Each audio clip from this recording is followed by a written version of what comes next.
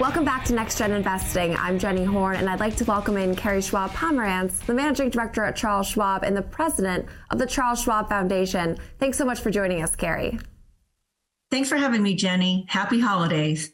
And happy holidays to you as well. So we have officially entered this holiday shopping season, which can give people additional financial stress. So how can we give gifts, of course, without breaking the bank? Oh boy, I know Christmas and the holidays are always stressful for me too, in particular of coming up with just that right gift. And it's very challenging for a lot of people these days, especially over the last couple of years, with the rise of inflation, the rise of interest rates, the threat of a recession. So a couple of great things to do is first make a list of the most important people that you feel you need to give a gift to, and also set a realistic budget. So among, my friends, for instance, we actually made an agreement or a pact that we were no longer going to give gifts to one another. And of course, it's a great relief for all of us. But when you are making that list of, say, really important people in your life, think really creatively about what can that perfect gift be, because I think the last thing we want to do is just throw out our money. And then in terms of a budget, what can you afford? Kind of looking at your expenses or your finances, and what is it? Because you don't want to eat into your essential expenditures or your savings. And there's a lot of great ideas to reduce the budget. For instance, picking names out of a hat. Especially when you have a large family, and you can then that way you're only buying a gift for one person. Or another great idea is going in on gifts. I know my kids, they go in on a gift for my husband and me, which is really nice as well.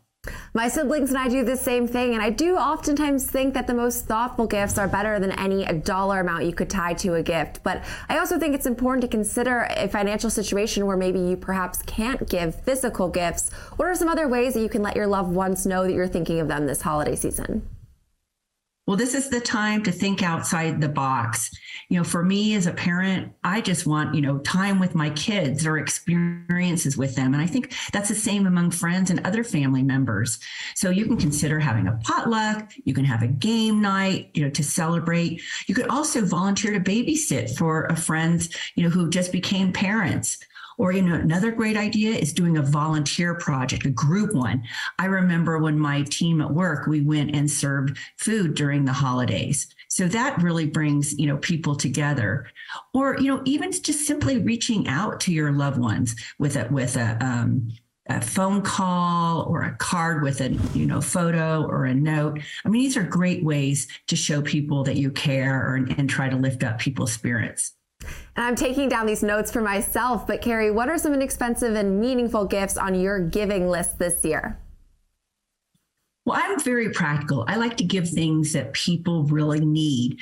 And so for my kids, for instance, and hopefully they're not listening in right now, but I have one son who's a chef and he loves to cook. So there's a lot of great options for me to give him some type of utensils or, it sounds kind of boring, but maybe a really good frying pan.